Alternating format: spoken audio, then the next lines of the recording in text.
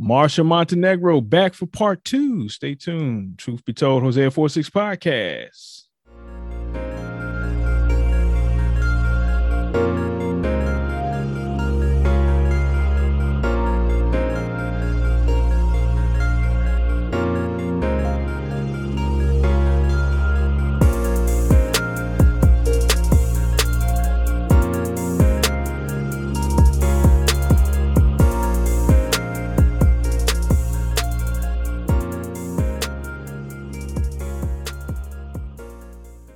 All right, what's happening? What's happening? It's your boy Trevor Tread back for another episode.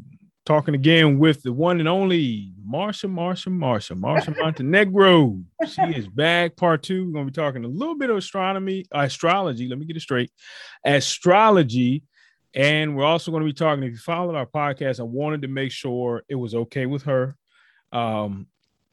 But if you follow our podcast, I did say that we'll talk a little bit about how to spot New Age occultism inside the church.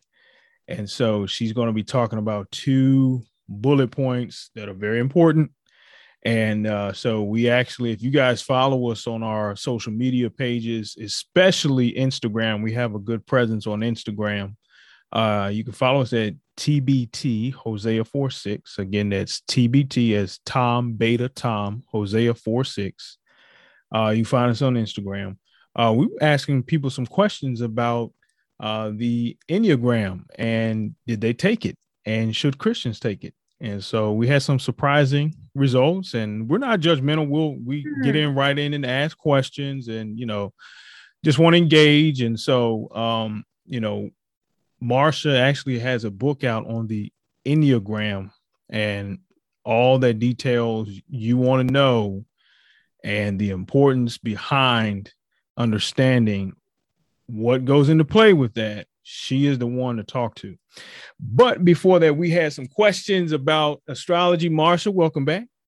Hello. Thank you so much for having me back, Trevor. It's great. Oh, I had to get you back. I was like, I got some questions still, and I know you told me like I got more questions. We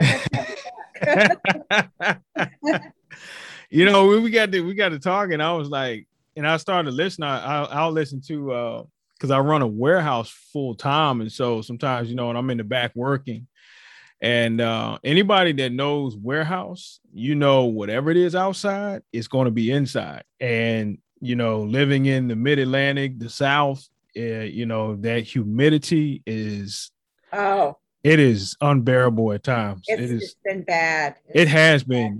They're talking about here where I'm at, it's going to be like that all the way to the end of September, what they're predicting. Oh no. The end of September. It's crazy. Yeah, I was my headquarters is in Nashville, Tennessee, and I was talking to my boss, and I was like, dude, I said it doesn't start cooling off here until October. Literally, you can wear shorts and flip-flops all the way prior to the end because that humidity is just terrible. I mean, there's times in December where it will reach 70 degrees just sporadically. Yeah. Are you in? I thought you were in Richmond. We are. Mm-hmm. Oh, okay. It's just that humidity here is just. I was listening to the news. I was sharing some people at work, and I was like, they actually said Richmond can produce their own storms. Oh boy. I was like, what? And then he said it again. If you all are in Richmond, you guys know Channel 12 News. But anyways, he was saying, one of the meteorologists was saying that because of the concrete in the city and a lot of the AC units, heating and air conditioning units, when they be going, it's like kaboom in the sky. Wow. Right. Well, I'm like 90 miles north of you. Okay. Up in Nova. I'm in that other state called Northern Virginia. Oh yeah, that's what we call it. Yo, she we call it that. I know. I not fool with Northern, and I have family in Northern Virginia. I don't fool with it because the traffic. Oh, I know. Let me tell y'all, if y'all go to Northern Virginia, DC, Maryland, they call it DMV, which is DC, Maryland, Virginia. That traffic is off the chain. I don't want no parts to deal with. Yeah, it's horrible. It really is horrible. And I mean, the shopping's great. The cherry blossoms in DC are beautiful. The museums and Museums, right? Is but the traffic, don't. I'm good down 95, couple hours south, down 95. Richmond traffic is okay. That's bearable. But anyways, Marsha, I want to ask you. We were talking. You mentioned the Jungian psychologists. Oh yes. Tell me a little bit more detail about the Jungian psychology. What are they different from regular psychologists? Do they incorporate more astrology in their practice? Can you detail that a little bit more for me? Sure. Yes, I was referring to Carl Jung, who was a psychologist, psychotherapist who studied initially under Freud. He and Freud had a parting of the ways, and Jung went his own way and kind of formulated his own practice and way of doing things. Now, Jung had very strong spiritual interests. And so his psychology is kind of infused with that. I actually consider him somebody whose psychology is more spiritual than psychological, because he incorporated so many of his ideas. Like, he was very interested in paganism and in the occult. He allegedly had a spirit guide named Philemon. If anybody wants to get an idea of where Jung's head was, check out his book, Seven Deadly Sermons, Seven Sermons to the Dead. Oh, wow. It's I don't really recommend reading it, but just kind of read a few paragraphs. You can probably read part of it, online. It's very chilling. It will make the hair stand up on your neck. So he was into some very deep occult stuff. He was interested in astrology because he formulated this idea of archetypes. And the archetypes are ideas that we aspire to. And all of us have these archetypes in our unconscious. He believed in the collective unconscious. Mankind shares an unconscious. All of humanity throughout all time shares this unconscious. And so we all share these archetypes, and the archetypes are like the mother, the hero, the maiden. I don't really know officially all of them, but that's kind of the idea.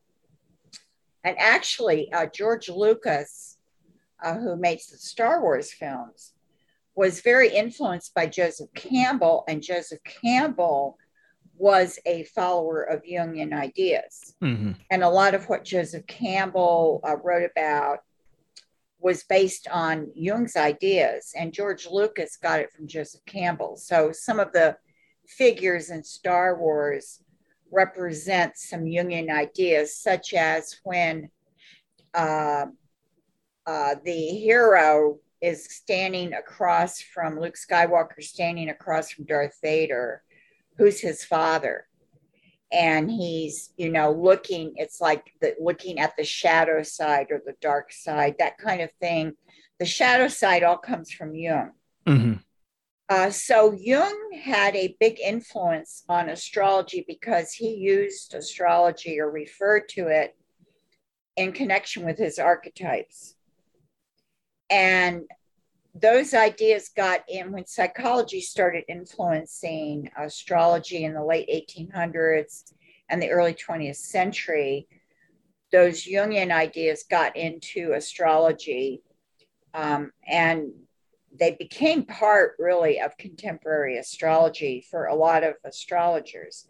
So when I was reading astrology books and doing astrology, I would come across books written by psychologists who were Jungian psychologists, and they also did astrology.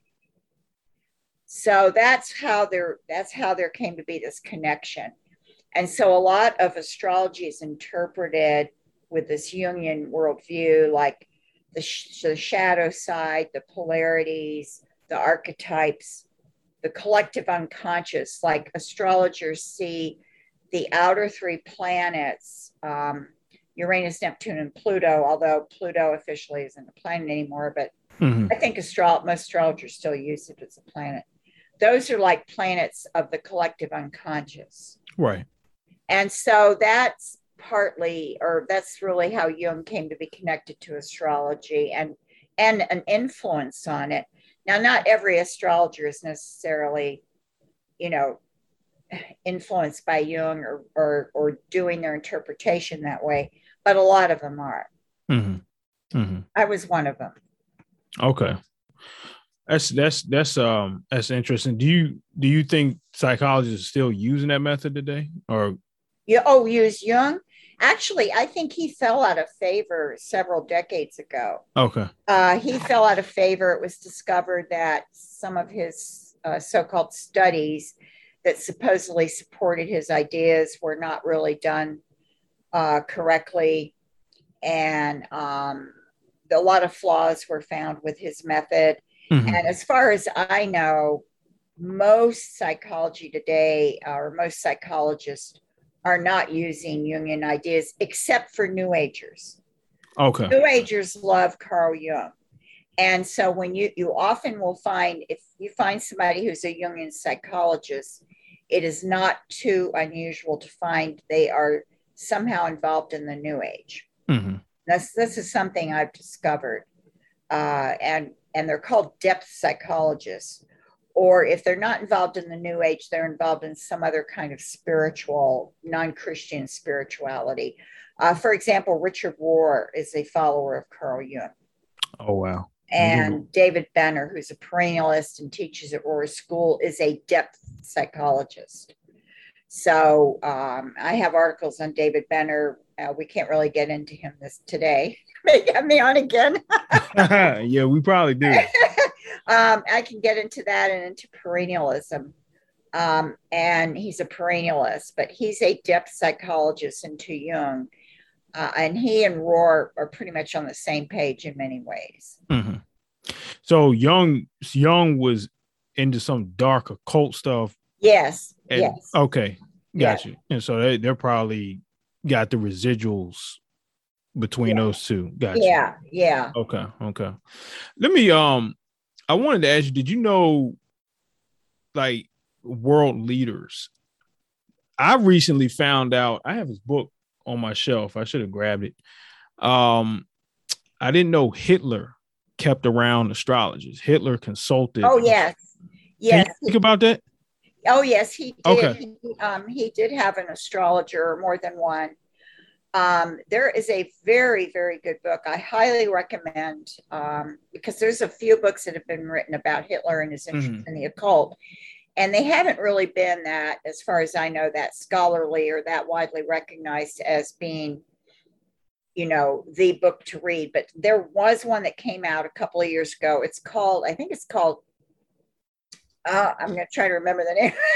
I think it's called Hitler's Monsters. That's it. I was getting ready to go to my shelf. Is that the book you're referring to? Right. He's a historian that wrote that book. Yeah. Right. Yes, ma'am. Very well researched. Right. Footnotes. A thick book. Yeah. Yeah. It's an excellent. I read a review of it in the New York Times or something, and I thought, I've got to get this book. And I got it and I read it. It's fascinating. I did know before that Hitler was into astrology.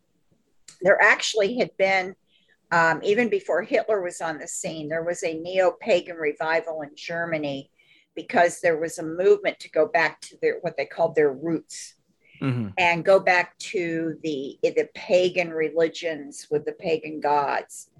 And this movement started, I think, in the 1920s in Germany. And then it was growing in the 1930s. That's when Hitler came on the scene. Hitler got caught up in it to a certain degree. But he himself, although he supposedly read a book on magic, I don't think he himself actually practiced anything in the occult, but he had people around him who did. and he took advice from them. And he took advice from astrologers. There was one astrologer though that he got mad at, and the astrologer was hunted down. I can't remember the story now. Oh wow. So if you didn't say things that Hitler liked, you were in trouble. But he did use. They had people into the occult who were officially part of Hitler's government. Right. Yeah. And I'm certain he wasn't, wasn't the past world ruler of current era, Right. that used astrology. Right. Yeah. No, Reagan, Nancy Reagan is kind of famous for right. I was getting ready to astrologer. Yeah. Yeah, and I guess they would never admit it, but I'm sure that Reagan was too, because they both had been in Hollywood. Yeah. And you tend to find in Hollywood or among show business people or people in the arts, you tend to find them very open to things like astrology and the New Age. So it's not too surprising that they probably picked that up when they were in Hollywood in the movie business. And Nancy Reagan was actively consulting an astrologer. Her name was Joan Quigley. Oh, wow. I had her autobiography one time, or biography, but I never got around to reading it. You said Joan Quigley? Joan Quigley. I'm pretty sure that was her, either Joanne or Joan Quigley. That was her name. Okay. And and I think that other world leaders, I don't know specifically, I can't think of any, but I wouldn't be surprised if some did have astrologers. Yeah. I wouldn't either. I'm itching. I don't know if do you have Mitch? I think his name is Mitch Horowitz's book called Occult America. Yeah, I read that too. Man, I told you, man, you kind of like, because I got to sit over here. And hearing stuff about certain American political figures, seances, astrologists, I'm like, whoa, what I'm saying? A book that's gives even more information than that, although it's very long. It's like 500 pages. But I don't mind it. It's even better than that. Is The Republic of Mind and Spirit. Republic of Mind and Spirit. Let me write it down. By Catherine Albanese, Albanese. She is a scholar and a historian, very detailed. She goes all the way back to like the 15th century and starts talking about the roots of metaphysical religions. The subtitle of the book, I think, is A History of Metaphysical Religions in the United States.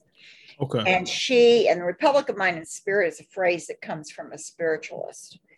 And she goes through the history starting there. She goes into the colonial times, what was going on, the American Revolutionary times.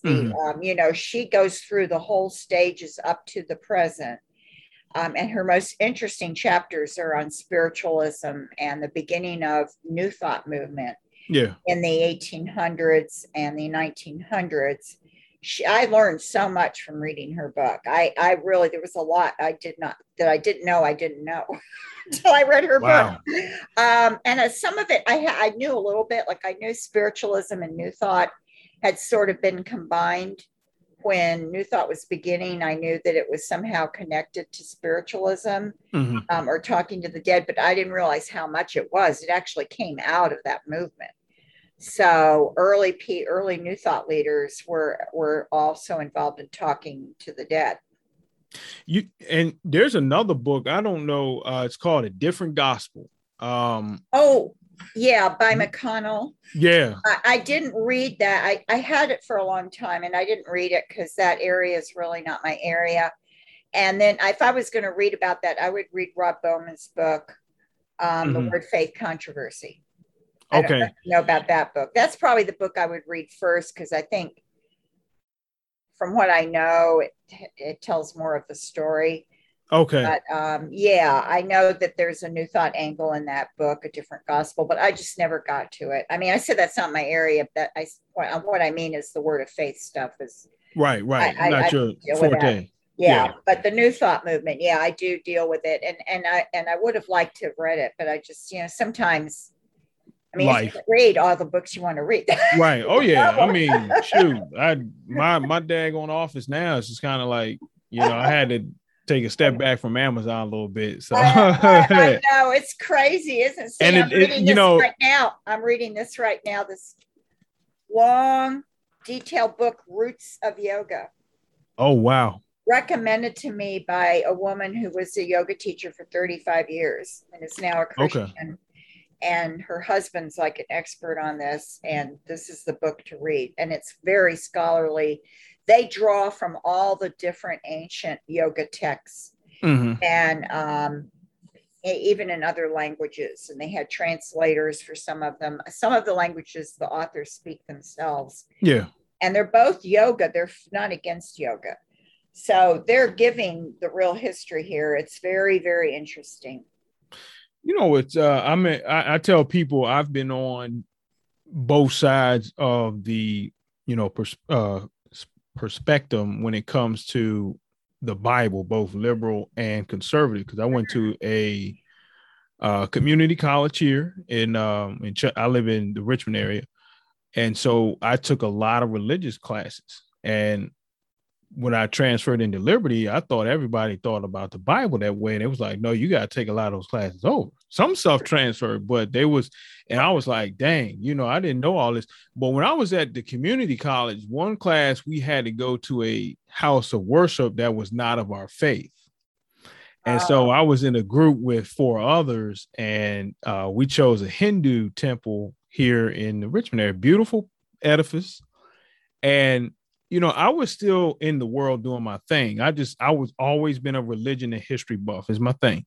Yeah. And I was always hesitant. I used to be in bodybuilding a lot.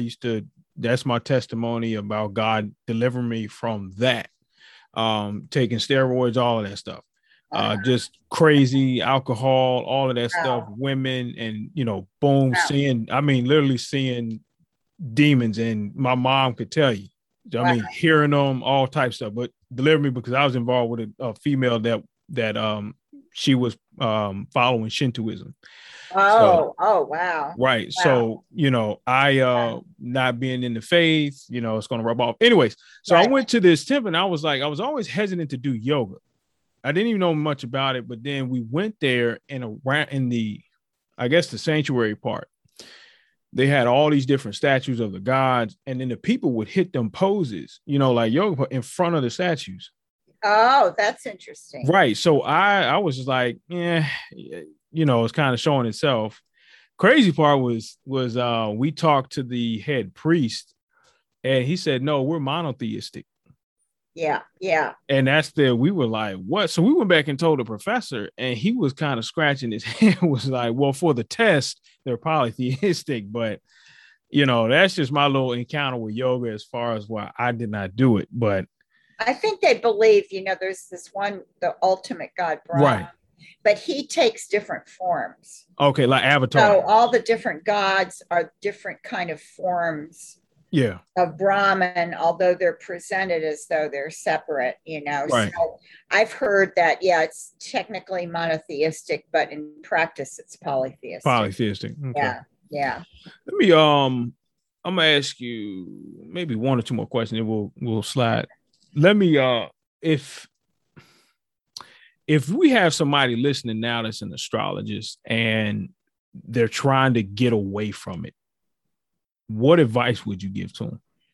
Okay. And let me say, it is very hard to get away from, because I have received many messages or emails from people who were astrologers and became Christians and are having a hard time letting go of astrology. It's very addictive because it seems to explain things to you. And if you start thinking in those terms, your mind just kind of falls into that pattern, and it's hard to undo that. Of course, if somebody's listening and they're in it and they don't know Christ, my first advice is that you need to look into Jesus Christ and who he is. Amen. What he did on the cross, because you won't ever get free of astrology except through Christ. You can't get out of it on your own. You're going to need faith in Christ so that you can be transformed and regenerated. And then, with God's help, you can get away from it. But you have to get rid of all your astrology books, astrology charts, if you have them. Don't read anything in a magazine or online about astrology. Don't fall for your curiosity about it. You just have to say no, kind of like an alcoholic, no alcohol. So no astrology at all. Really, again, and if you're a Christian and you're having trouble, so my advice is a little different, because then I ask the person if they're in a good church. I ask them if they're reading God's word every day. Are they in a Bible study? Do they have people praying for them? So those are the kind of things I suggest to a Christian, because sometimes they haven't told anybody this. They're embarrassed or something, but they should at least have one person they can tell who will be like a prayer partner, and they can pray together once a week, and then they can be accountable to this person. Mm-hmm. And study the Bible, because God's word is our spiritual food. And if we're not reading and studying it, we're spiritually starving. Amen. In a sense. So I always advise that. And I also, want to reinforce the fact that astrology is not accurate, and it's not really giving you information that you think it's giving you. Mm-hmm. It's can't tell you who you are. It can't, because it's a bunch of planets in the sky that are moving around. They don't have any message for you. They're just planets. And the zodiac signs are just zodiac signs. They're names of constellations, and there's no meaning there. There's no inherent meaning. So any meaning there has been put into it. Mm-hmm. And it comes from man, not from God. So you're just getting information that's not accurate, that's not going to be helpful in the long run. Mm-hmm. So that's the kind of thing I would say. Okay. I'm going to give you these two questions, and you can take it in whichever order you like. And then we'll conclude astrology with this, and then move on. How do you witness to an astrologist or someone who adheres to the practice? And then what is your advice to churches on discipling an individual who has left astrology or the occult? Okay. All right. I would say if you're talking to someone interested or into astrology, that you try to ask them what their spiritual beliefs are. Mm-hmm. Do they believe in a God? If they do, who is God? Is God personal? Is he a force? Does God love them? I would try to get some information on their beliefs, because otherwise it's going to be hard to say anything that's relevant to them. Mm-hmm. And then I would go from there. I would point out that the planets and the stars are evidence of a creator. Mm-hmm. And that's one reason they're there. Well, and the Bible says they were given to us for light and for measuring time. Mm-hmm. And of course, we know for centuries that sailors have used stars to, for orientation, to guide them on the seas. So God had practical reasons for giving us the stars and the planets, but they are also witnesses to a creator God. Mm-hmm. So I would probably start the conversation that way. Yeah. And then you just have to kind of see where it goes from there. If they say things like, but it really defines who I am, it's really accurate, then you can say, well, there's psychological factors at work, like confirmation bias, that make you think what you're reading is you. But actually, they've done experiments where they give people descriptions of who they are, and everybody said, oh yeah, that's me. And then it turns out they gave everyone the same description. So like I could write out a description from the magazine about Taurus or something, and I could print it out and give it to 30 people, and probably most of them would think that was them. Mm-hmm. Because mm-hmm. we try to identify with things. Right. So I would try to focus on the inaccuracy. It's not scientific. It points to a creator, that kind of thing. Now, as far as like discipling people coming out of astrology or the occult, I think definitely that needs to be taken into account, because these people have come from a worldview that's completely different, not just different from Christianity, but it's different from the regular secular view of the world. Right. So they're not even in the secular worldview. I mean, of course, if they become a Christian, hopefully some of that has changed, but it doesn't go away overnight. So I think the people in the church who are disciplers need to realize it doesn't go away overnight. Show them the relevant passages in scripture that speak to the occult, like Deuteronomy 18, 10 through 14. At the end of Isaiah, or actually the whole chapter of Isaiah 47 is God's judgment on Babylon for using sorcery. Astrology is mentioned at the end. And there are other passages that speak to that and that speak to divination, because astrology is a form of divination. This is something God completely condemns. So I think one of the first things would be to show them those passages if they don't know them. Right. And then God's word can speak to them. And then be very, very patient with them, and pray with them. If they're having trouble getting away from this, pray with them, find someone in the church to pray with them. And they need to be in a good Bible study. Amen. I agree. I like that. I really do. Because like you touched on our last episode, there's pastors coming to you and saying they don't know what to do, because focus now is all about feel-good messages. Yeah. And the occult is, it's broad. The cult, CUT, so many people are involved with it directly and indirectly, that when they do leave, or have that moment where they feel like God is pulling them out, like this isn't for me, stuff is getting crazy, they want to come to the church, and we need answers.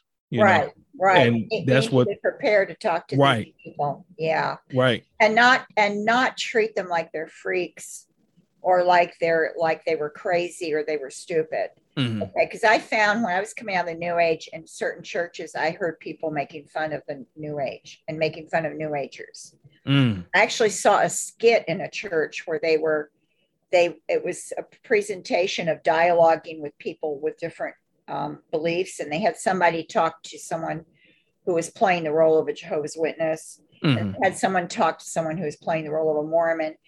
And then when they did the New Ager, it was like everybody was laughing. And I was so upset about it. I went up and told the people afterwards how upset I was. I was a very, very new Christian, but I was kind of shocked. And I said, it's the New Age. It's nothing to laugh at. And it's not that people in the New Age are stupid. There tends to be this attitude sometimes in the church that if you believe in reincarnation, or you believe in having a spirit guide, or you believe in casting spells, that you must not be very intelligent. And actually, there's a lot of intelligent people involved in the New Age and the occult, because intelligence has nothing to do with it. It's a spiritual deception, not a mental deception. And you can be extremely smart and be involved in these things. Now, I'm not a genius or anything, but I graduated from college with high honors. I had, good grades. I'm reasonably smart. I'm not super high intelligence, but I'm reasonably intelligent. And I was the same when I was involved in astrology. I was just as intelligent as I am now. So it's not a matter of intelligence. It really isn't. And that's a very important thing for Christians to realize. Excuse me. Uh-oh. Wait a minute. Okay. Get your voice back. There we go. Going down the wrong pipe. I remember J.P. Moreland, in his book, Love God with All Your Mind. He made a comment about the exclusivity of the church. And what I mean by that is we're not making space for people with other talents that could benefit from the church, like doctors, engineers, and we make fun of them, you know. It's a really good piece in his book that he talks about that.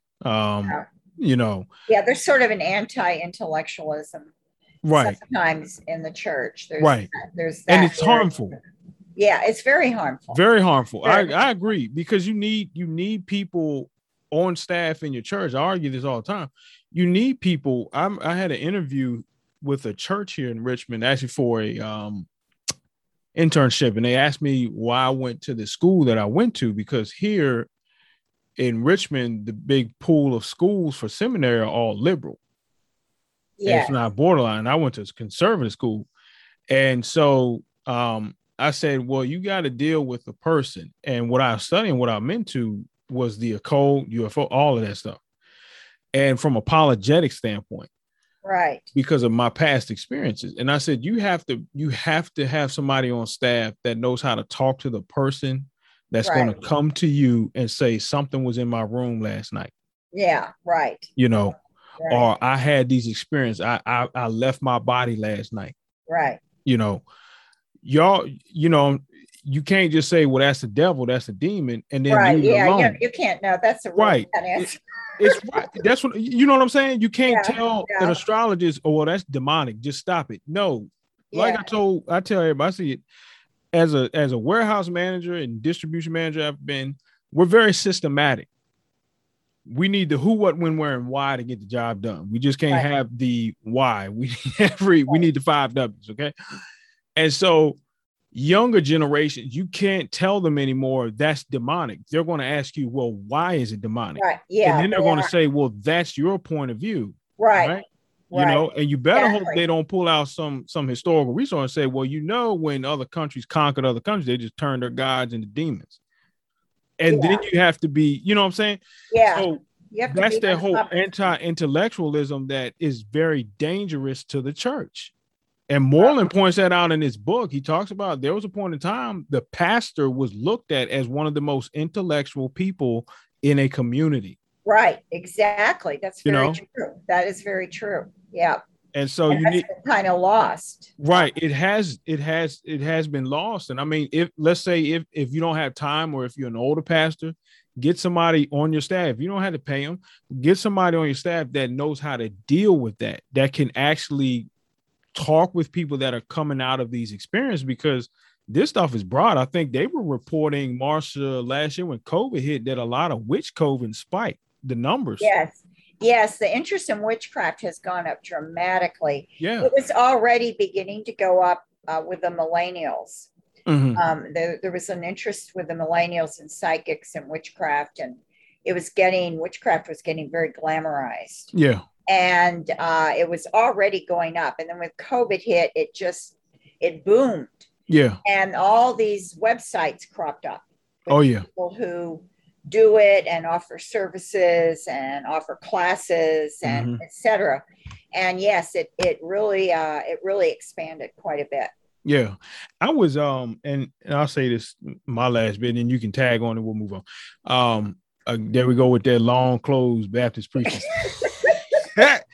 But I was listening to Vice News on YouTube. They did a piece on witches, young witches, and one girl, she said, I left that toxic Jesus. Yeah. And so what I do, I share this with several friends. I said, I'm not so much concerned what she's practicing, but I'm concerned as the reason why she left the church to go over there. And when I listened to the language, I believe what she was being taught was, you know, the word of faith and bad doctrine and theology. And I asked you that last episode, is I'm really considering, I do think a lot of some of these denominations and what is being taught primes people for the acceptance of some type of occult practice. Yes. And a lot of, when I was an astrologer, I noticed a lot of my clients I had a lot of clients who were into witchcraft. Oh, wow. Paganism. I had quite a few. And I noticed a lot of them had been in very legalistic churches. Mm-hmm. Mm. And, you know, Mm. there was usually legalistic or a dead church. Yeah. So church didn't mean anything, or it was rules oriented. And they were just really like squeezed in by all these rules. Mm. And you know, I remember one guy who was very musically talented, and his church didn't like his music or something, and he just got very alienated from them Mm-hmm. and left, and he got interested in Wicca. Yeah. So that's not always the reason, you know, that's not always why, but that is part of it for some. Or maybe they don't go into Wicca, they just go into the New Age or the occult. But I just noticed that with a lot of my Wiccan clients, because we would talk about their past, because that's part of the astrology session. Mm-hmm. Sometimes their religious background would come up. Yeah. And so that's where I heard this. And I think it's true. I think that the legalist churches, or the churches teaching really bad doctrine, that a lot of people who get into the occult and the New Age come from those churches. Yeah. And you can hear it in the language. That's what I try to key in. I'm like, okay, let me listen. And you're saying, well, my prayers are being manifested. Yeah. But I'm praying. And so it's kind of like, well, we're not being fully taught about, you know, is God obligated to answer prayers now? Because Hebrews 11, towards the end of that chapter, it says that God promised them many things, but he had better for them in the hereafter. So and they didn't see what was promised. Right. They knew the promises, but they did not see them. Right. You know, and so that's something that to me is kind of like, well, maybe if you were taught that, would you have still gone? I'm just that's something I'm still kind of chewing on, but I think something has to be there. Like, it's not working over here. And, you know, you're telling me if I'm cleaning the church, if I'm singing in the choir, if I'm doing this, X, Y, Z, God has to do that. God doesn't have to do anything.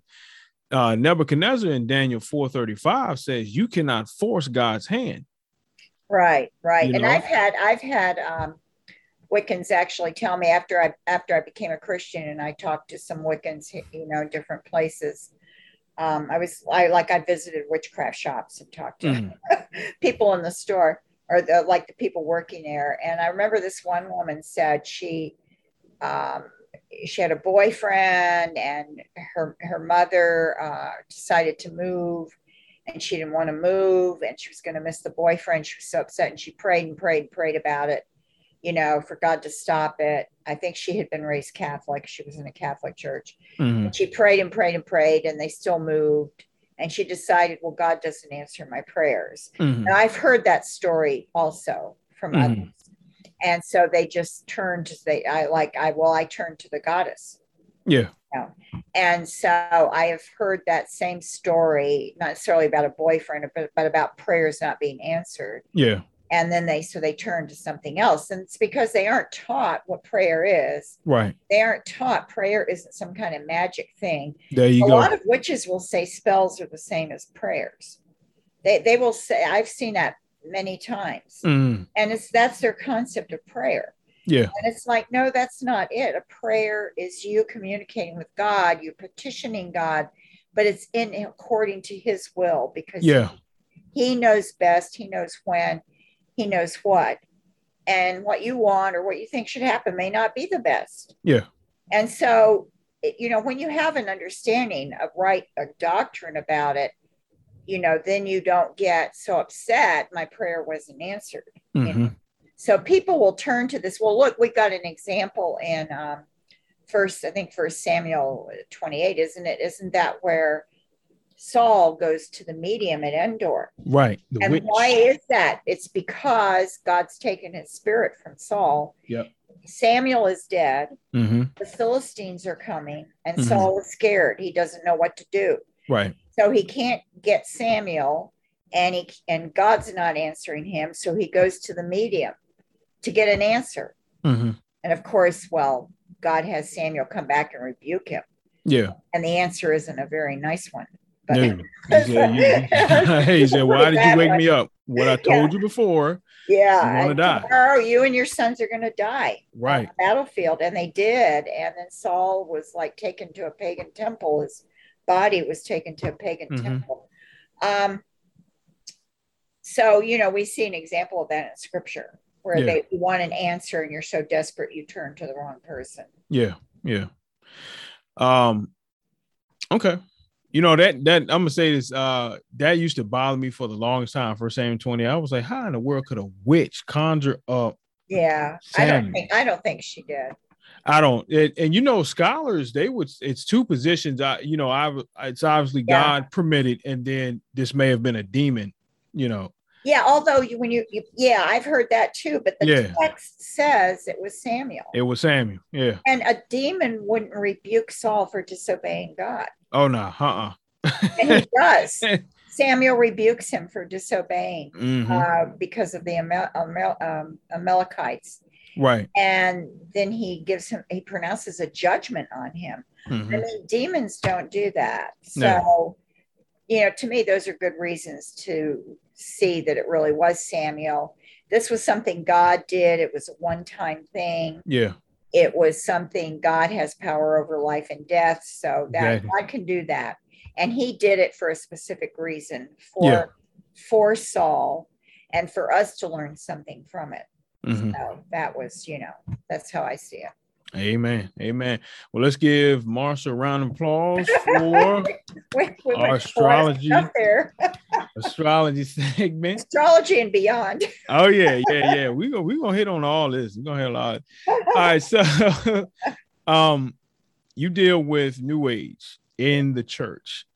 And so the 2 points outside and inside. Outside and inside. Okay. Yeah.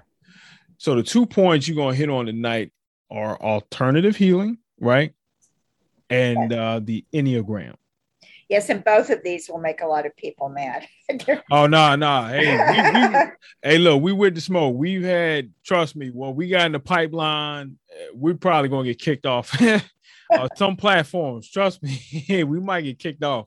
Oh, I hope not. But it is, hey, we found ourselves, we glad to be in the company of the apostles when they got, beaten and lied on, thrown in jail because we all about truth. But anyways. Yeah, so I've had a lot of Christians mad at me ever since I started addressing alternative healing in the 1990s. Because I noticed it was getting into the church. Now I know what alternative healing is because that's really big in the New Age. And the reason is because it's spiritually based. It's not based on science or hard data or objective studies or research or testing. That's why it's called alternative. I mean, that's why it has that name. Yeah. Now they've been exploring since 1993. The National Institutes of Health set up a committee to explore a whole bunch of these so-called alternative healing methods. And so far, I think they didn't find any of them. They spent like $1 million or more of taxpayer money. They didn't find any of them have any kind of efficacy or value. Oh, wow. Well, I mean, I could have told them that. Save everybody $1 million. Because it's based on spiritual beliefs. Mm-hmm. Now, if you can find a physical and scientific basis for it, that's one thing. But they had, for example, acupuncture, they never did find a physical basis, a solid scientific basis for acupuncture. And they concluded, like in 2011, it's really can't do what it claims to do. Yeah. And, there's these people that have these theories about, I've had people, I discuss this on Facebook a lot. So I've had everybody give every reason to me why, why I'm wrong. Mm-hmm. So I've heard it all, but there are these theories that it's the nerves. Oh, it has to do with the nerves but they haven't been able to show that. Mm-hmm. I said, well, let them show it. If that is the case, then they're going to be able to figure that out and show it. But they didn't. They couldn't find any physical connection. Mm-hmm. Acupuncture is based on the belief in qi, universal force of qi, which supposedly flows through these invisible channels in your body called meridians. Mm-hmm. And it balances the yin and yang. So you have to get into Taoism here because that's where this comes from. And there is a lot of alternative practices based on Taoism, just on Taoism alone. Mm-hmm. So acupuncture is one of them. Shiatsu is also based on the same ideas. Acupressure is based on the same idea. And then there's something new that got very popular in the culture and unfortunately got into the church and into some schools as well, called tapping, or EFT, and emotional field therapy, which actually comes from thought field therapy, which was a completely new age arena. And EFT tapping is based on a belief that you have this energy, this chi, and you can tap certain areas of your body and it will produce these effects. And it's done mainly for people with anxiety or fears, and more than physical things. So, you know, if you're anxious about your job, then you're supposed to sit there and you tap certain areas and you say, you know, I'm not anxious about my job. I won't be anxious about my job. And you repeat it over and over again. And this is really kind of a form of hypnosis, because you're sitting there and you're repeating something over and over to yourself. You're kind of brainwashing yourself is what you're doing. Oh, wow. But it's based on completely false beliefs, because there is no such thing as chi or the meridians. So that's one area that alternative healing has come from. Another area has been yoga and the Hindu belief in chakras. Right. Which are usually there's 7 points going from the pelvic area to the top of the head, the top of the crown. It's really popular today. Yeah, and chakras, used to just be something you'd read about if you were into Hinduism or into yoga. But as yoga got more popular, the chakras became more well known. And then people, of course, alternative healing is done in the New Age, so they use the idea of chakras in the healing. Sometimes, you know, you're lying down and they'll place stones that are supposed to have healing power on each of your chakras. So that's done in the New Age. Is that type of, because sometimes you'll see massage parlors, like massage spas, and they'll put the stones on the back. Is that the thing? It's they're either putting on the chakras or they think there's a healing power in the stones, usually. Should Christians do like? No. Got you. No, because if you do that, you are basically signaling the person doing it that you agree with this idea. I did not know that. Those stones. Yeah. I haven't done it, but I've seen it, like those hot stones, and they'll line them up and you just had me thinking. That's why I asked you if that chakra. Usually what it is, it's usually done on the chakras. Oh, snap. Yeah. Go ahead, Marsha. Oh, yeah. Putting us up on game. Go ahead. Goodies for you.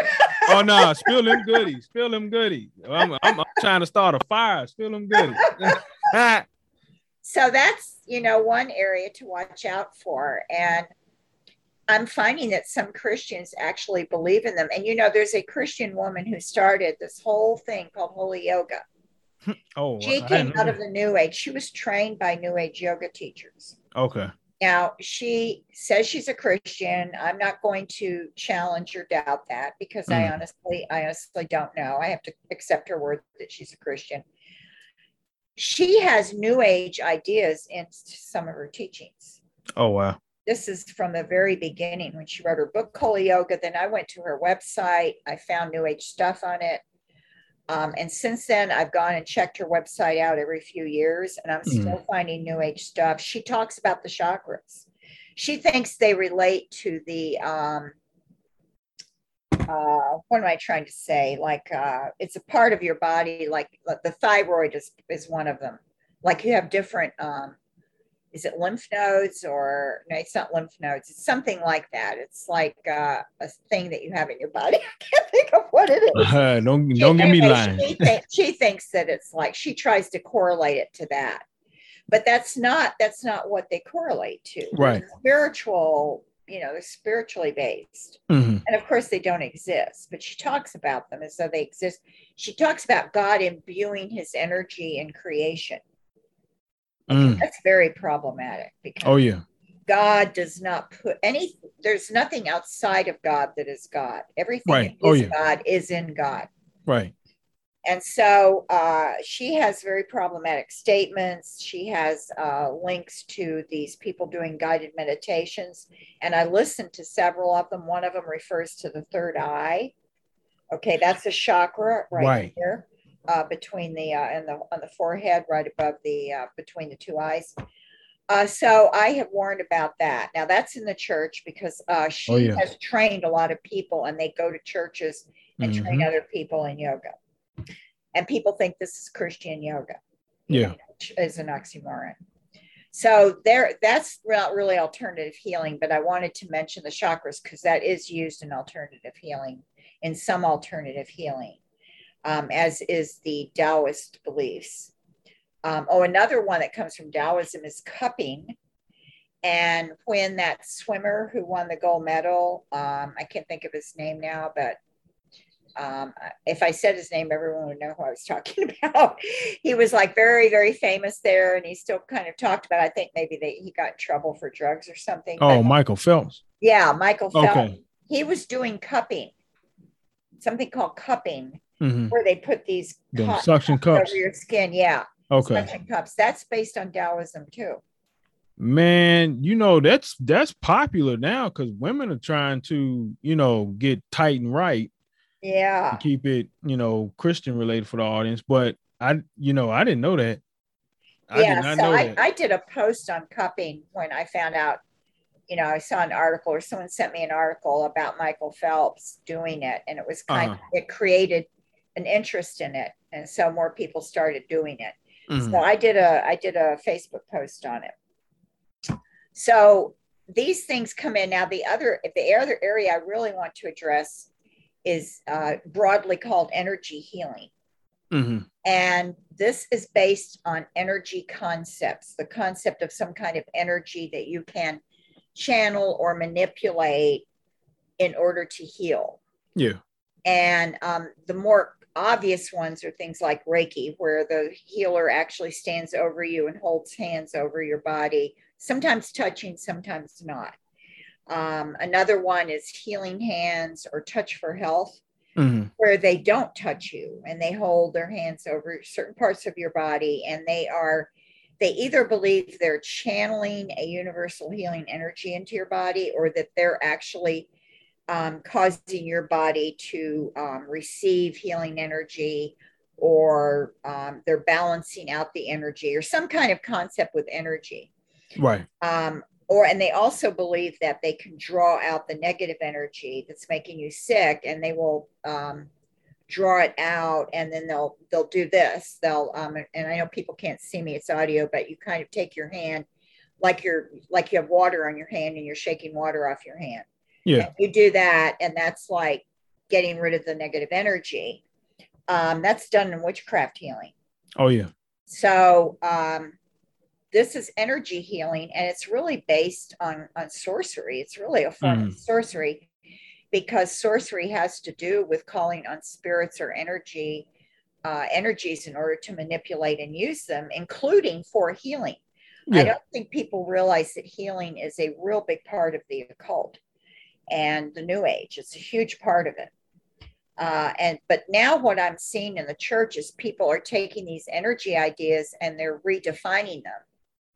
So they either say the energy is the Holy Spirit, Mm-hmm. or they say the energy is like electrical energy.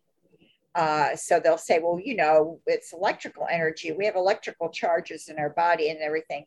But that has nothing to do with that kind of healing. And there's no basis for saying that electrical energy is going to heal you. So it's not that, they can't prove, they have no scientific basis for alleging that this energy is scientific or is electrical or is actually an organic energy. It's an energy from the occult. Mm-hmm. So what you're doing when you do these kind of things is you are fooling around with demonic energy. Yeah. Oh And yeah. it's very dangerous. Yeah. And you may actually feel better after Mm-hmm. go to one of these healers. You may feel better because of the placebo effect, or coincidence or something. And then you'll think that that really helped you. Mm-hmm. But in the long run, it's going to hurt you. Yeah. Spiritually, if not physically. Oh, yeah. So I'm always saying we are in a world created by God, and God put in place certain laws that regulate nature, like the law of gravity. Okay. Mm-hmm. People who build airplanes use the law of gravity in order to build an airplane. They have to Right. understand Oh, yeah. the law of gravity. Okay, so when you have something like an airplane, you can understand why it works, because there are these laws, and there was this testing done, Mm-hmm. and aerodynamics, and all of that stuff. This is why the plane can fly. Okay, that is a physical, real basis for something. You need to have that in healing as well. Now, I understand the world of medicine is not as exact, Mm-hmm. and it's more complicated. Why? Because our bodies are so complicated. Right. Right. God made very complicated bodies, but he has given us enough knowledge and wisdom to discover things. We can discover how to make vaccines, and that was used to prevent polio and smallpox. Right. And I had a smallpox vaccine when I was a baby or something. Mm-hmm. I had a polio vaccine twice, because people were dying and having horrible diseases from these things. Right. We don't go around worrying about getting smallpox or polio. Why? Because it was eradicated with a vaccine. Mm-hmm. So, there's cures and remedies for many, many things now that there weren't 100 years ago. I remember my grandmother saying that in her day, when she was a young mother, it was just the norm for a family to lose a child. Wow. It was common. And she lost a child. She Oh, lost wow. one of her 5 children at age 3. Mm. She said, from pneumonia. She said this was normal. It was not, it's not that people liked it or accepted it. Mm-hmm. They're just as upset as they would be today. Right. It was kind of just taken as, oh, well, yes, that happens. And that's because they didn't know as much then. And now they know more. And that's not a normal thing now. People do have children who die, but that's not normal. It's not a common thing. So we've advanced a lot, and this is because things are based on scientific method and scientific studies, and that is based on the discovery and understanding of God's laws that he put in place in creation and in our bodies. He also has it in our bodies, so our bodies react a certain way to certain things, to certain substances. People discover that, and they can discover what makes you sick and what might make you well. Right. And that's what it's all based on. Now, yes, there's people vary. So, I might take a pill that makes me feel good. It might make you sick because you have some kind of reaction to it. But in general, most people who take that pill, if it's been approved, will be okay and will get better. So, and then what people always come at me with is, oh, but, all these doctors are corrupt and there's big pharma and everything. But that is a different issue, because then you're dealing with greed, or you're dealing with people that are just doing things for money or they're being unethical. So then you're dealing with an ethics question, not with a science question. Those are 2 separate categories. Right. What I'm addressing is Christians need to care about the facts, and they need to care about the fact that most medicine we have, it's based on, or medicine that's not alternative is based on known scientific laws. Alternative is not. And what's worse is it's based on spiritual beliefs that are opposed to God. Right. And I have an article on my website, christiananswersforthenewage.org. If you scroll down under topics, it's called energy. There it's listed as energy beliefs. And I discuss where we see all this energy healing in different things. And one of the big areas in the church, another area where this is homeopathy. And I, on a regular basis, will warn against homeopathy, because for some reason, Christians are really into that. Tell us what that is. Homeopathy is based on the idea that it goes back to a man named Samuel Hahnemann in the 18th century. And he believed that there was a healing energy in plants that could be applied. Mm-hmm. And he also believed that you could capture this. And he also believed that if you had the symptoms of something, like you had a sore throat, then giving you something that would make you have a sore throat would cure you. It's the idea of like cures like. That's really from the occult. It's called sympathetic magic. Oh yeah, So yeah, yeah, yeah. he thought that could cure you. So he based his ideas on this energy thing. And then some of his remedies were actually making people sick or killing them. So because the substances were poisonous. Yeah. So he had to dilute it. So then the theory of dilution came into effect, and the original substance is diluted over and over and over again in water or liquid, and each time it's diluted, it's shaken.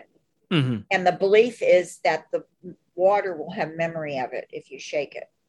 Oh wow. So this is like putting a drop of orange juice in a swimming pool. Yeah.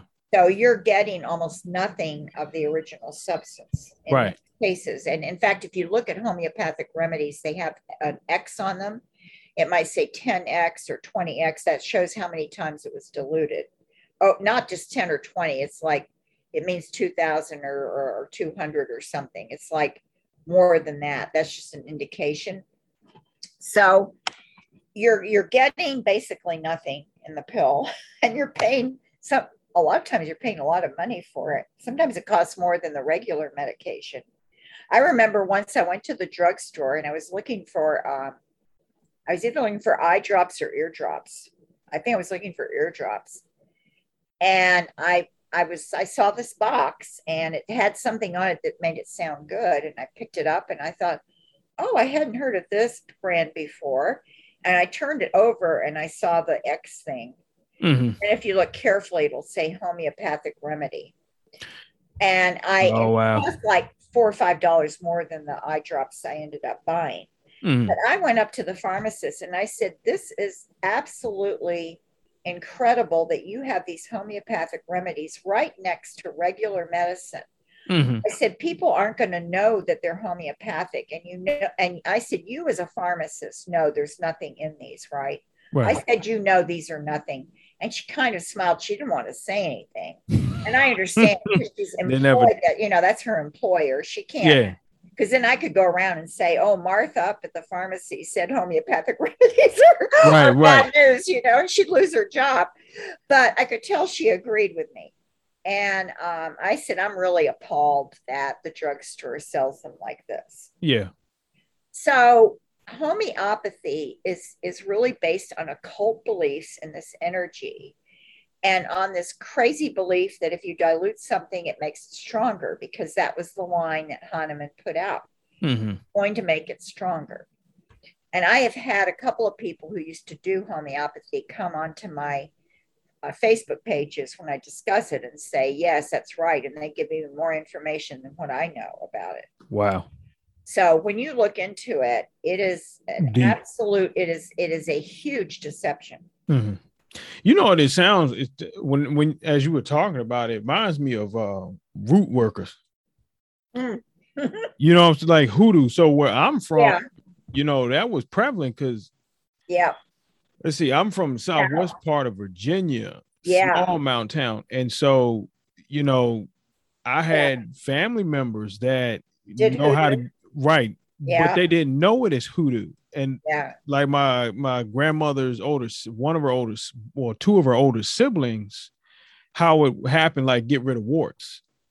Oh. Right. The man had to pass it on to a woman. And so they have Native American ancestry where they got it from my great-great-grandfather. I think my great-great-grandfather, he was Native American.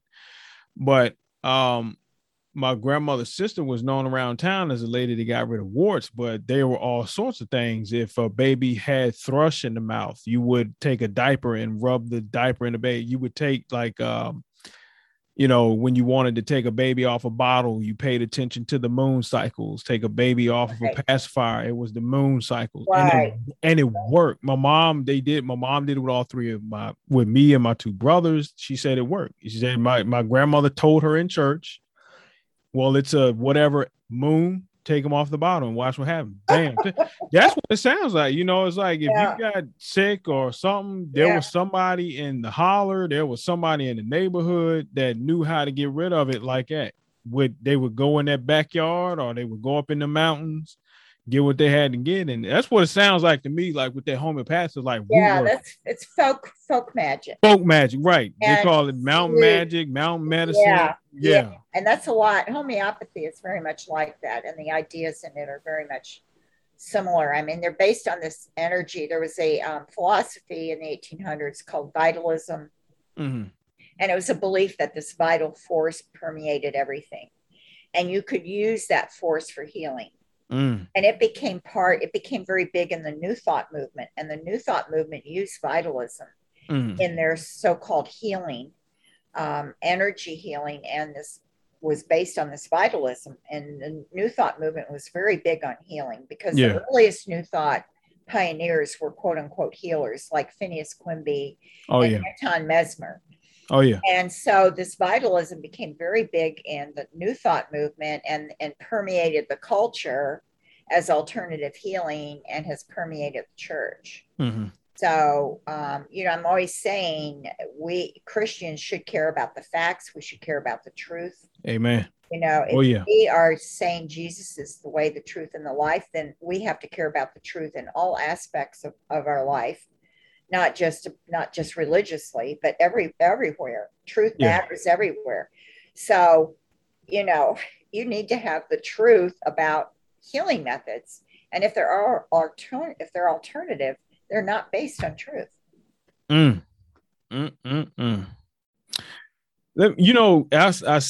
read in Kurt or either Carl Cox's book, one of his book, he was talking about in the Strife of Tongues, he was talking about when you see televangelists talking about take your hands and touch the screen, and I'm gonna pray for you through the screen. He said that comes from the occult. Yeah. A lot of that stuff that people do in church, touch a neighbor and we're going to connect to one another and this healing is going to flow through our veins. Yeah. A lot of that's coming from the occult. That's an occult idea, really. It is. And I was shocked. I was like, you got to be joking me. It's like, whoa, man, I witnessed it myself. Shucks, even did it myself before being like a Berean and reading the text and like, wait a minute, something's not adding up here. Yeah. And another thing that's affected the Christian culture in the church are the New Age concepts of holistic and natural. And those two concepts are very big. I have Christians argue with me about it. And they don't understand what holistic means. Holistic means mind, body, spirit, but it means spirit the way the New Age sees it. And it means that if you're sick or you have something wrong with your body, you have to heal it at the spiritual level as well. And so a lot of the methods have to do with dealing with what they think of as the spirit, which is your spiritual self or spiritual body. And they think that you have, it's your energy body. It's also called the subtle body. It's outside your body and inside your body. And so it's your illness is a manifestation of something wrong there. Yeah. And so this is what they mean by treating the whole person. That's what they're talking about. Mind, body, spirit. And the other word is gotten even more problematic, natural, because Christians have accepted the idea that natural is always better, which is not true at all. It's actually known as a fallacy. Yeah. And so natural also has no real meaning in the world of food or medicine. It has no meaning because there's no standard for it, because what is natural? Define natural. Well, the ground has chemicals in it. Oh yeah. Apples have mercury in them. And a lot of plants have poison in them. Yeah. and natural just doesn't really mean anything. And people say, oh, well, versus synthetic, but synthetic things have been shown to be as effective as or more effective than quote unquote natural. Right. So, but there is a huge thing in the church about natural, and I only want to use herbs. And then they'll go to the Bible where God says, I gave you the plants and the trees for herbs. Right. Every green herb. This was said before the fall. The fall corrupted nature. The fall corrupted creation. Yep. And Romans 8 tells us creation is groaning, waiting for redemption. It groans. So, it's the nature is corrupt. I mean, that's why we have tornadoes and floods and lightning strikes trees. This is all part of the fall. Right. And every time I was reading, I had a public theology class, I had to do a report. My final project was on gluttony, food gluttony. And I was looking at a lot of medical doctors. It was like, well, pre-flood, the soil sediment deposit had a lot of, minerals. The reason why they were living so old, but every time we have a flood, the soil changes. Sediment deposit, mineral, all sorts of stuff. That's interesting. Yeah, it was, and so that's just going along with what you said about creation in Romans 8, the already but not yet, it groans and all that. Every time it storms and floods, a lot of stuff is shifting, and so somebody's land that's polluted like 10 miles down the road and it floods and washes into your land, it's not really polluted. Next thing you know, you just got bad food. It's hard to get away from. It is. From that corrupting influence. It's hard to, even organic, they say they found no benefit in eating organic over non-organic. Yeah. And so, but there's this big market out there that's pushing this concept of natural, and it comes originally from the New Age. I'm very familiar with it. And it's another way of thinking. And I am trying to educate Christians on this, that you've got to stop seeing natural as a magic word that means everything is better. Yeah. It doesn't mean that. So, hey, we've been talking for. Right. Yeah. I was getting ready to ask you, how are you? Are you good, or we need to do a part 3? Let me know. I think we need to do a part 3. Yeah, we good. This is good. No, we're good. Cause I was going to say, let's shoot for part 3. Y'all enjoy this one. Cause Marsha she has to come back and talk about that Enneagram. I want to get in some more trouble. So we want to talk about that Enneagram, but Marsha, any closing words? No, I guess just, repeating what I said, that we should care for facts as Christians, that, we need to recognize that these ideas that are false get into the church, that people do it out of good intentions. They think they're helping you with this information, or they think the information is good.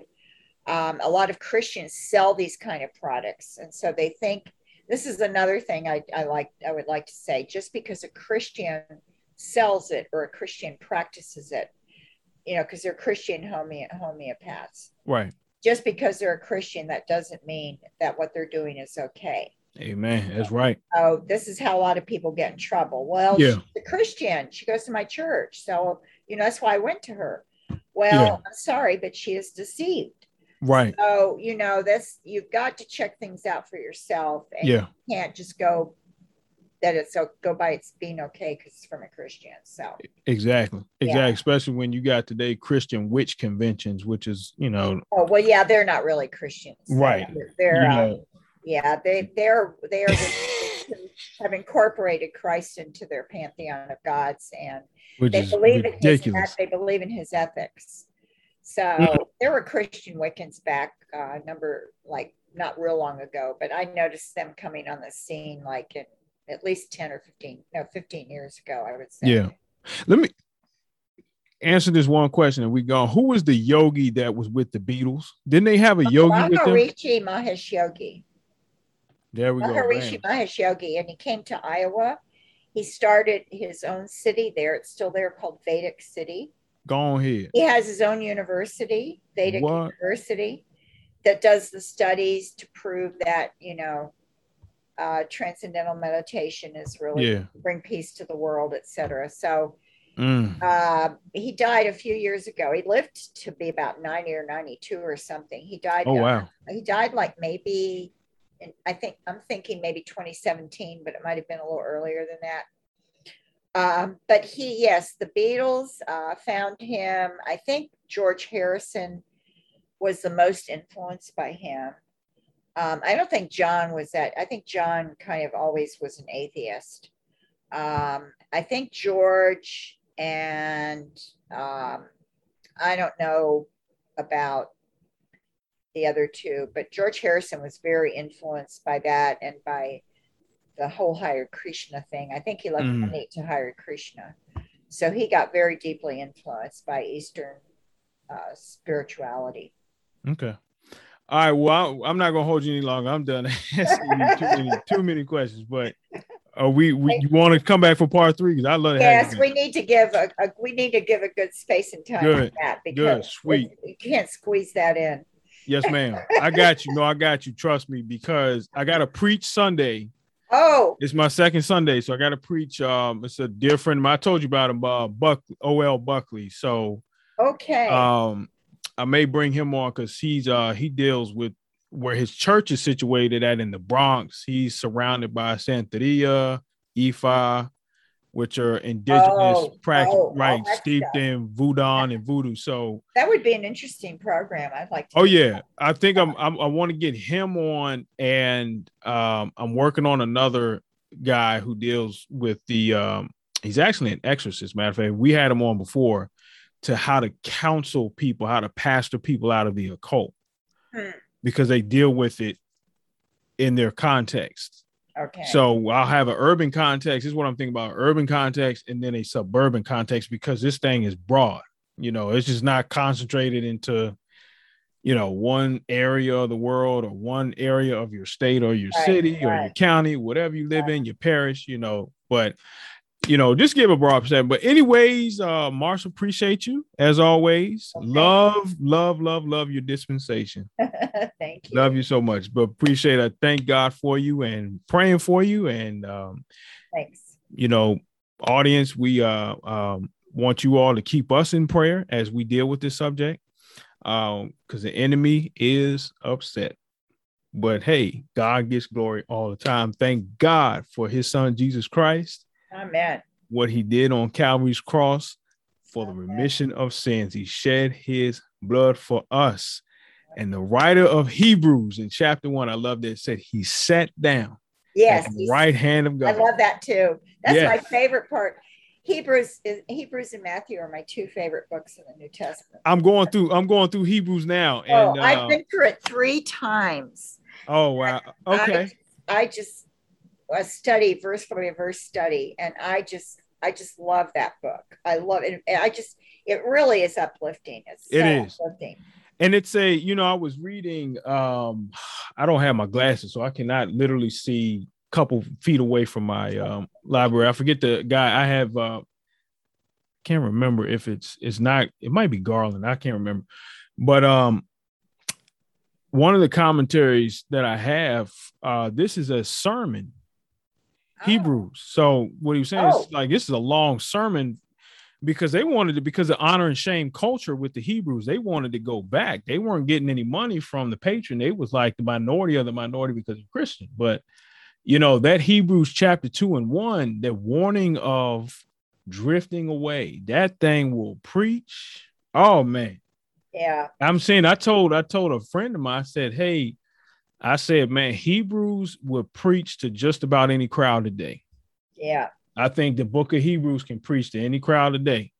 Yeah, it's about going on to spiritual maturity. Right. And I think Warren Wiersbe said, if you don't move forward as a Christian, you're going to fall back. Yes, you will. You will. You definitely will. Back. I think it's you can't, in other words, you can't stand still. You either have to move forward or you're going to fall back. Right. Because he says, shall we say, he said we should be, and I'm paraphrasing, I think it's either 6 or 7, chapter 6, 7. But the pastor or the author of Hebrews is saying, should we just stay in the elementary teachings? Right. Or shall we move on? We should have been moved on. But anywho, Marsha, thank you so much. We'll be back for part 3. Okay. y'all enjoy this episode. And if you don't want to listen to the Enneagram, because we touched the nerve tonight, so yeah, the Enneagram will be very people who don't really know about it are going to be shocked, very shocked by some of what is revealed. Hey, well, like I tell you, it's like the horse pill. It's a pain going down, but when it gets in you, it'll do you some good. Yeah, right. So, exactly. Oh yeah. Well, we thank God for y'all, and this is another episode from Truth Be Told, Hosea 4:6 podcast. God bless you. God keep you. May heaven smile upon you. Peace.